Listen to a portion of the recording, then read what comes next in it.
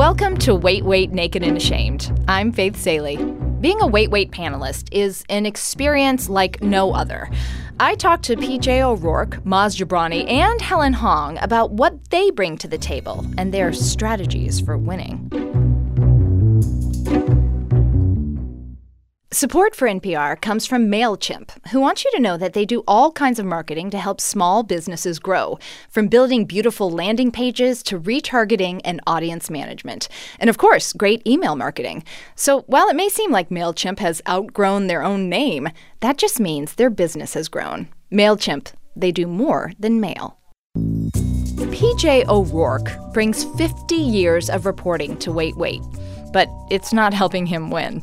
I once asked you years ago in an email how you prepare for the show, and you wrote me back, prepare? Do you not prepare at all, PJ? I really don't, because first place, I mean, it's a fake contest. I don't mean it's a fake contest and it's rigged. It's a fake contest because there's no purpose in winning it. I mean, the purpose of is to be funny, to entertain the audience, to be informed.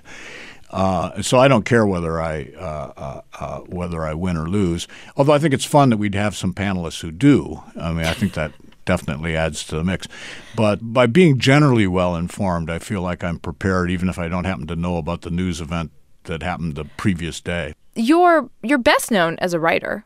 National Lampoon, Rolling Stone, 19 books, Parliament of Horrors, of course, New York Times bestsellers. So was switching to radio when you joined Wait, Wait in 2001, was that nerve-wracking? Oh, no. I've been first place, you can't go through book tours without spending quite a bit of time on the radio. And in the second place, that I had spent the 3 months during the Gulf War as a radio correspondent for ABC. What is going on over there where you are? Well, in some ways you guys probably know as well as we do. You're getting the same feeds back from those embed reporters. It looks like we're going up the left side of Iraq, throwing a left hook towards Baghdad, and on the right side, they're approaching the second biggest city in Iraq. Do you remember your first show on Wait, Wait? Oh, no.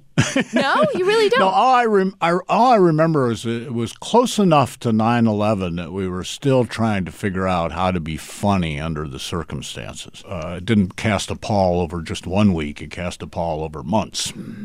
What was the hardest lesson to learn about being a panelist? Well, the original lesson was not talking over each other when we got 5 of us on a mic. I mean, that was hell. Because you can't give eye signals or hand signals or, wink at each other or, do the throat slitting motion or the wrap it up motion. We do kind of have a repertoire of motions and gestures when we're doing the show, don't we, PJ? Like, we probably don't think absolutely. of them consciously, but do you want to describe some of them? Well, it's a little difficult because even though we're all there and can see each other, we're all facing the audience. So we're not, it would be even easier if we were all facing each other. But we do keep our peripheral vision working, and we can see when somebody's fidgeting or when Peter's head is about to explode. He makes that clear. He makes that clear, yes. His body language is fluent. How did they first approach you to be on the show? Oh, I was sitting in a bar in Macedonia. What? As one does. So the guy that's got Mike's job. The executive producer, Rod Habib. So I knew Rod for years and years as a fellow foreign correspondent. We'd bumped into each other, I don't know where, Saudi Arabia, Kuwait, Israel, a number of times. So I'm sitting in a bar in Macedonia, getting ready to go into Kosovo the next day. Kosovo was all falling apart. And I look up, and there's Rod. I go, hi. Rod goes, hi.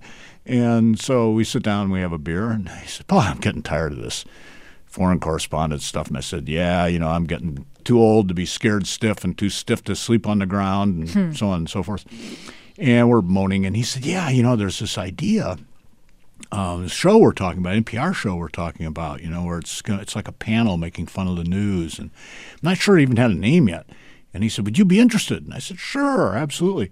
And then I didn't hear from anybody for about 3 years. And then one day Rod phoned and said, remember that when we were talking about in the bar in Macedonia? I go, yeah, I think so. That's, PJ, you have the best origin story of anybody. Yeah, it was a good one. Yeah. Do you have a favorite Wait, Don't Tell Me memory? Oh, completely. But it has nothing to do with what went on the show. It was when Dick Cheney shot the lawyer.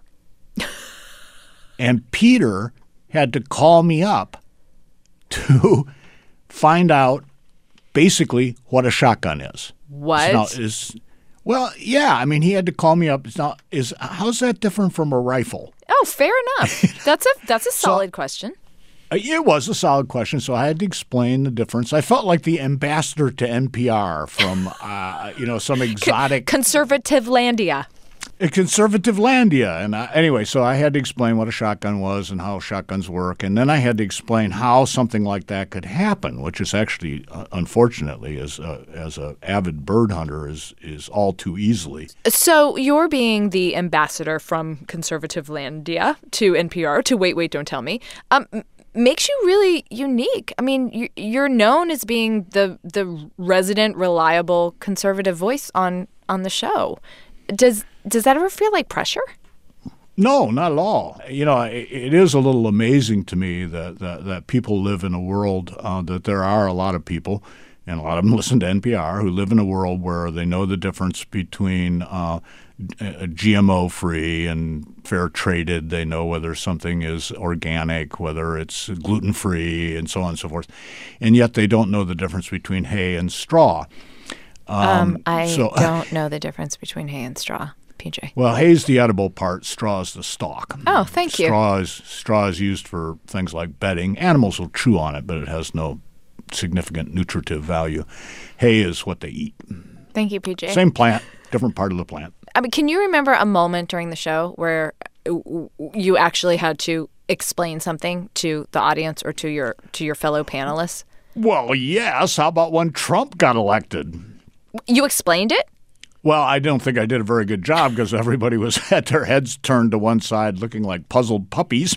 So, no, I don't think I succeeded. But, Trump being elected just came as absolutely no shock to me, and I don't think it came to a shock to anybody who lives in regular America. It's not that we liked it necessarily, and I didn't vote for him. I detest the guy.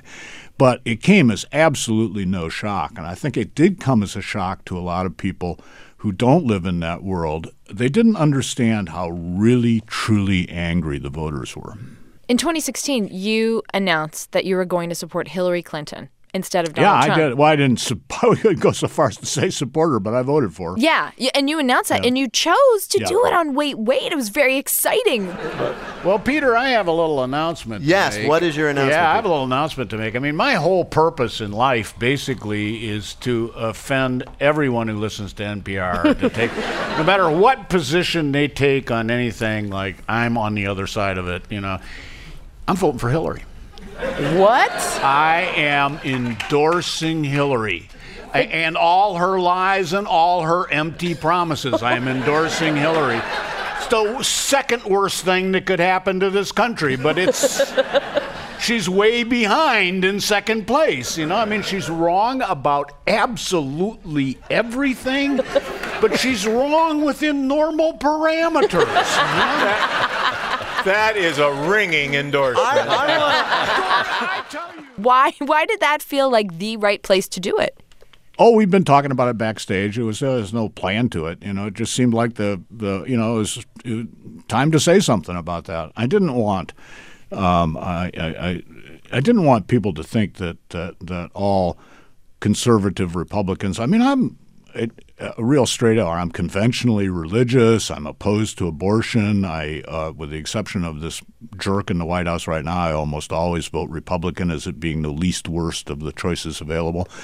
And I just didn't want people to think that all people like me thought that people like Trump were okay, because they're not.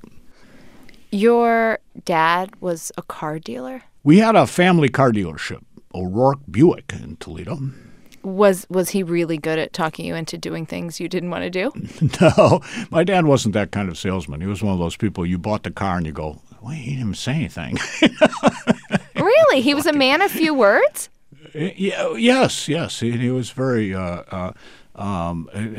Pretty much everybody in the family was. They had this kind of low key sales approach. It was quite successful. My grandfather was a buggy mechanic. He was apprenticed to a buggy making company when he was about 12. He only finished 5th grade. So the O'Rourkes have actually been in the car business about as long as the Fords. I want you to keep calling it a buggy. The O'Rourke buggy business. I love that. My grandfather did. Yeah, my grandfather said, you bring the buggy around. What century was this? This was in the late 1890s. Wow. So if you came from a family, especially of men, of few words but lots of buggies, how did you become the loquacious black sheep? How come you had so much to say? I wouldn't say they were men of few words. Their sales technique may have been sort of a soft sell.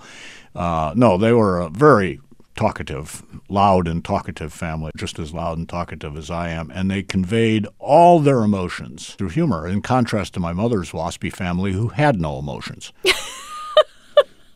I'm easily moved, emotionally easily moved, yeah. I mean, not about big things, but a sad potato chip commercial will get me every time, or one of those light beer commercials that really touch the heart, There's an old Irish saying about that, wet eye, dry heart. PJ, thank you so much. It is so great to talk to you, and I hope I get to see you soon. Yeah, me too, Faith. This was fun. That's PJ O'Rourke. Whenever you hear a questionable accent on Wait, Wait, there's a high probability that it's Maz Jobrani putting his talents on display. I look outside and I think, why is there a shark at pump number 8?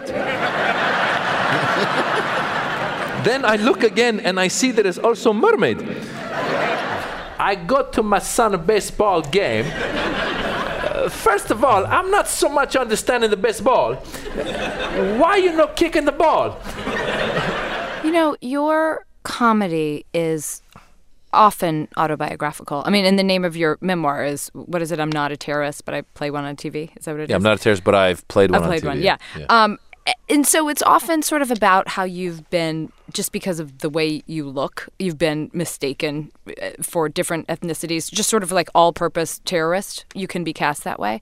But people can't see you on the radio. So does that influence the way you make your jokes? Does that influence your humor on Wait, Wait? Not really. I mean, the thing with the terrorist roles, what was interesting was that kind of happened early in my career where I still had a day job and I ended up doing a Chuck Norris movie of the week where I played an Afghan terrorist. Very impressive, Ali. Where did you ever learn such skills? I've lived here in Chicago for 10 years now. Your father, Rashid, he paid for my education. A PhD in applied physics from Northwestern. And the reason I took it was that I thought that it would, A, help me get out of my day job, and B, I thought that I could bring some humanity to this character and through my acting show why the guy is doing what he's doing. And in retrospect, I realized I was kind of an idiot because it was a Chuck Norris movie of the week. Thank you. Yeah. And so actually after I did that, I told my agents I don't want to do any more terrorist parts. And then the TV show 24 got in touch. They said, we have a terrorist part. I said, no, thank you. And they go, but he changes his mind halfway through the mission. And I was like, ooh, okay, the ambivalent terrorist. That sounds interesting.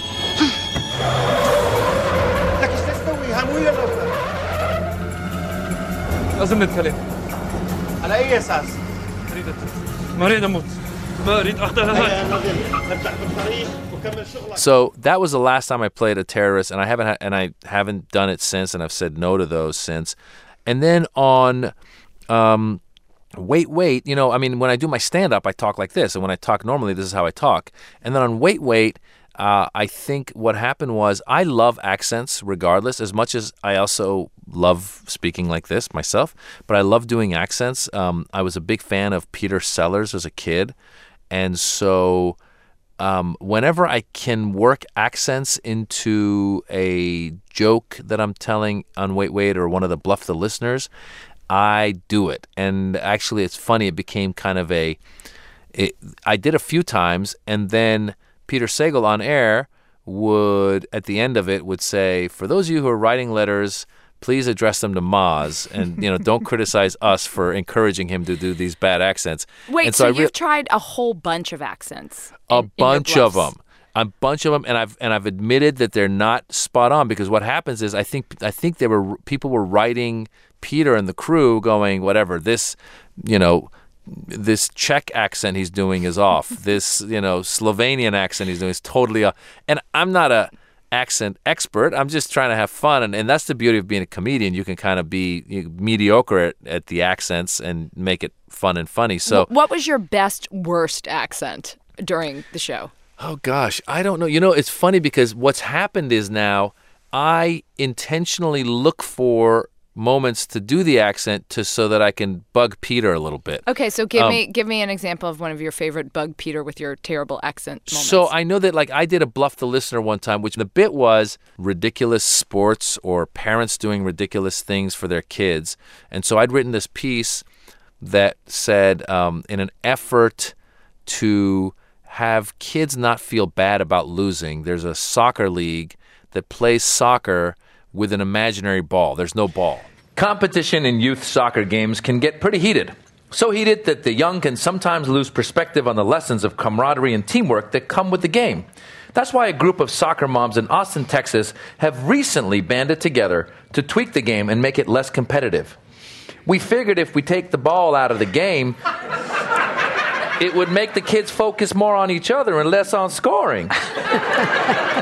Says Amy Baxter, who spearheaded the movement. Now the kids just go out there and pretend to kick a ball. They have to use their imagination and create a collaborative environment. Nobody loses and everybody wins. But not everyone is on board with this ball-less youth soccer league.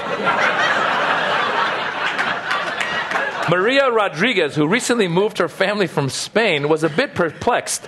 I don't know how you play the soccer or football, as we call it in Barcelona, without a ball. I am having a tough time explaining to my son to kick the ball when there is no ball to kick. I say to him, kick the ball. He say, where is it?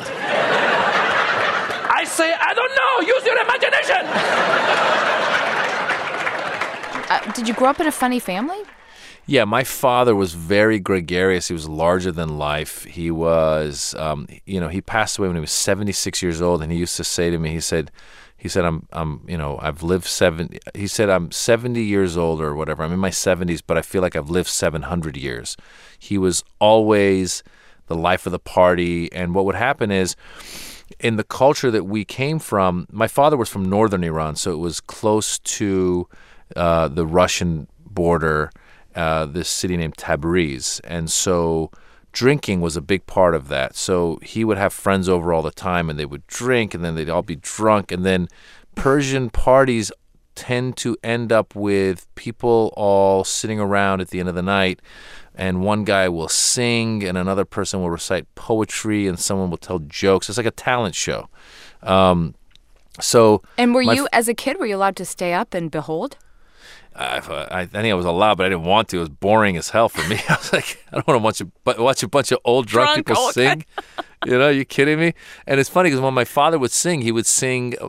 So Tabriz, they spoke a Turkish dialect because it's also near Turkey. So my father would sing not in Persian; he would sing in the Turkish dialect, and he had a pretty good kind of deep operatic voice that I can, in life I've learned to imitate.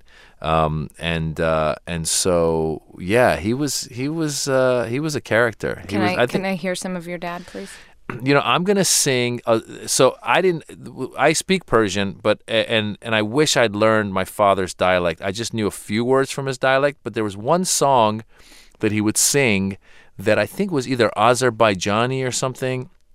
And it went like this. It goes, Güle güle tumane, tumane, sakine daigazin aynay, güle güle gül besare, vay sare, vay vay, güle güle gül besare, besare, vay vay. That's kind of the beginning of it. And then I don't really know. That's fantastic. What did you just say? I have no idea. That's what I'm telling you. I think I asked a cousin of mine who spoke the dialect, and I think it's some song about some woman or something. I'm not sure. It's always about a woman. What is your very favorite Wait, Don't Tell Me memory? Gosh, there's so many. I mean, I got a chance to say when Bill Clinton was on, I got a chance to say, hello, Mr. President Clinton. And so I was like, oh, I've talked to Bill Clinton. That was in my mind. That was one.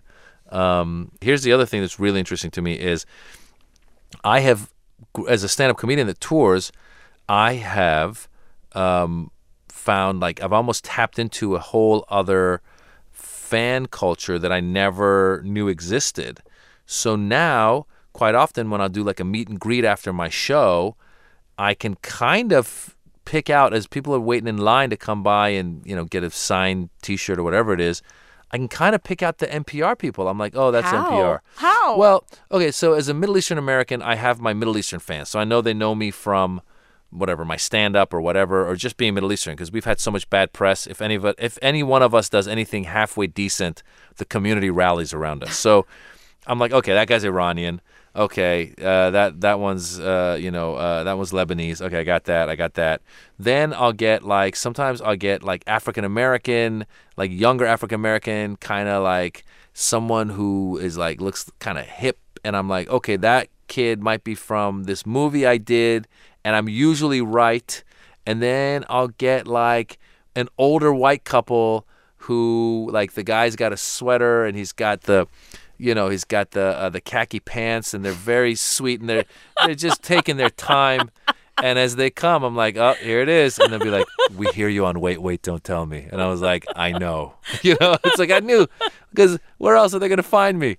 That's Maz Jobrani. After the break, Helen Hong on what it's like to be the new kid on the block. Support for this NPR podcast and the following message comes from Walmart Grocery Pickup. With Walmart Grocery Pickup, you don't even have to get out of your car. Order your groceries online and let them do the shopping and loading for you. Get fresh groceries and save time. Visit walmart.com/grocery today and get $10 off your first order with trial code DON'TWAIT. There are more ways to Walmart. First order only, $50 minimum. Expires January 31st, 2019. Welcome back to Wait, Naked and Ashamed. Helen Hong is a master of getting her foot in the door. She's been with the show for 2 years, and she's still bursting with as much excitement to be on Wait as day one. Helen, when we reached out to you to interview for this, I think you wrote in all caps that Wait, Don't Tell Me was the top item on your bucket list for a decade? Yeah. I mean, I love the show too, but why? I mean, top item. Wow. Yes. I have been a fan of Wait, Don't Tell Me probably since college-ish, I think, is when I discovered NPR. And then many years after college is when I started doing stand-up comedy. And like a year into stand-up comedy, I was like, you know what? Being a panelist on Wait, Don't Tell Me is the top of my bucket list. It is. And I literally wrote it out. I had a bucket list, and my bucket list items are ridiculous, like hook up with Angelina and Brad Pitt. But this is back when they were actually still married. But ahead of hooking up with Brangelina was be a panelist on Wait, Don't Tell Me, because I was such a big fan of the show. And because I was then a stand-up comedian, I was like, they have stand-up comedians on the show? I'm a stand-up comedian. There's a possibility. And so I was living in New York when I first started stand-up. I didn't know anyone who was on the show. I just couldn't see how it would be possible. But it was just a faraway dream, a beautiful dream that I had. And then I moved to Los Angeles. Yeah. And in doing the LA comedy circuit, I was fortunate enough to meet and befriend Alonzo Bodden and Maz Jobrani. I know those guys. Yes! Regular longtime panelists on the show. And I, just befriended them doing the circuit. And then here's the magic part. Wait, Don't Tell Me was coming to Los Angeles to do a road show, and Maz Jobrani was going to be a hometown panelist. And so I wrote to Maz, and I was like, Maz, I'm a really big fan of Wait Wait. I know you don't know this about me, but I'm like a rabid fan. And could you get me comp tickets to the show? Because I would love to see it because it's like my favorite thing on earth. And he was like, yeah, of course. Not only that, but there's an after party where all the producers and panelists will be and you can come as my guest. And I was like, oh my God. And Maz is such a lovely, generous spirit that everyone that he introduced me to, he was like, Helen's a comic too, and she's great. She's so funny. You should have her on. You guys should definitely have her on. He said that to literally everyone that I met. Wow. And he said it to Mike Danforth, and Mike was like, great, let's see what our schedules are like. And it was just, I was like, I can't believe this is happening. So I still can't, I've been doing the show now for 2 years, and I still can't believe it's happening. And that's why they've made their little stage intro, the intro that the listening audience doesn't hear, but the in studio audience, the actual live audience hears when we first come out to the stage. My intro is always like, "No, it's not an act. She really is that happy." The woman who looks like she's having more fun than anyone else in America, Helen Hong. But I was really, really nervous. And I will say, Ann Nguyen, who was the CFO at the time, she's no longer now, but she was CFO at the time, also a fellow Asian sister. She was lovely enough to pull me aside, and being a fellow Asian sister and looking out for me, she was like, she told me exactly what I said, which she said, if you don't make it a point to speak, you're never going to be able to speak, because these people, nobody's going to stop for you. Nobody's going to pause and say, Helen, what are your thoughts on this? You just got to jump in and dive in whenever you can. And the problem we've had with a lot of new panelists is that they don't want to be offensive, or they don't want to, they think they have to be polite, or they have to wait for someone to stop speaking. And a lot of them just never get their thoughts in. So if I were to give you, looking out for an Asian sister, and you're a brand new panelist, just jump in whenever you can.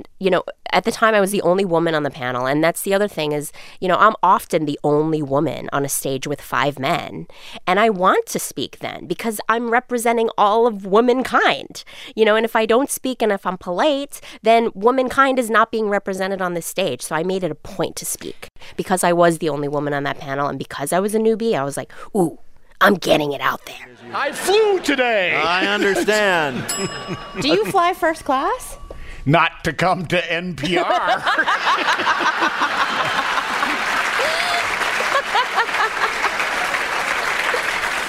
When I'm going to meet with or talk to grown-ups, yes, I do fly first class. I love the idea, PJ, of you going to coach for the first time, and you'd be like, no, really, where do you like me to sit? Really? I do. When I have to walk through first class, I am definitely passive-aggressive about it, and I will save a fart for that moment.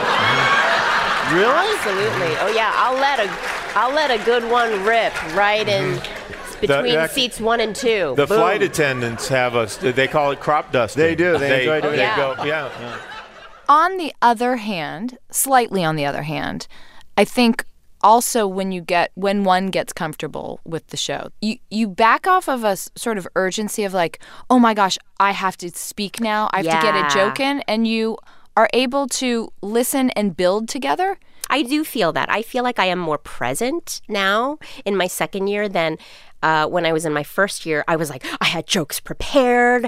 I had listened to the news voraciously that week, and I had thoughts and jokes and ideas. And I was like, oh, I gotta get, and there have been a couple of shows where that bit me in the butt because they didn't talk about the topics that I had prepared. And I was like, oh God, I had all these jokes prepared, and they're not even going to tackle that subject, so I can't even get that joke in. So now I do feel like in my second year, and I am a little bit more calm, and I am a little bit more confident in my role on the show. I'm like, okay, I can just be present. I am a funny person. I can be funny in the moment, and I can just be present and react naturally and authentically to whatever is happening. I mean, that's why Peter Sagal is as brilliant as he is. Half the time he's just like riffing off the top of his head, and he's so funny. You also worked on reality TV shows, yeah. right? As a director, producer. Yeah, that's Say right. Yes to the Dress, For Weddings, What Not to Wear. That's right. Very satisfyingly superficial, by the way. I love those shows. So what are the differences between reality TV and reality radio? unscripted? It's reality TV is not unscripted. It's just not. I hate to break it to people, but everything's scripted to a certain extent. You know, there's always some producer. That was my job as the producer. I would just be like the dude in the corner, just like, psst, psst, what do you think about that? What do you think he should feel about that? Don't you think? Like trying to stir the pot for drama. And reality radio is not like that. You know, that's the fun thing about our show is that it's just comedians being like, ugh, here's what's ridiculous about this actual event that's happened, and how ridiculous is it? I have to say, Helen, for a smallish woman, you are very good at having long enough selfie arms. You're good about the post-show selfie. Oh my God, I love the selfie. Oh, Peter hates it. Peter has admonished me mid-selfie because he's like, Helen, we're doing a radio show. And I'm like, right. Because I have to selfie. Like every time we take a commercial break and Bill Curtis is like, 1-800-HARDWOOD. And the audience just starts cracking up and I'm taking a video. And then we start the show again. Peter's like, okay, Helen, it's time to put the phone away. And I'm like, right.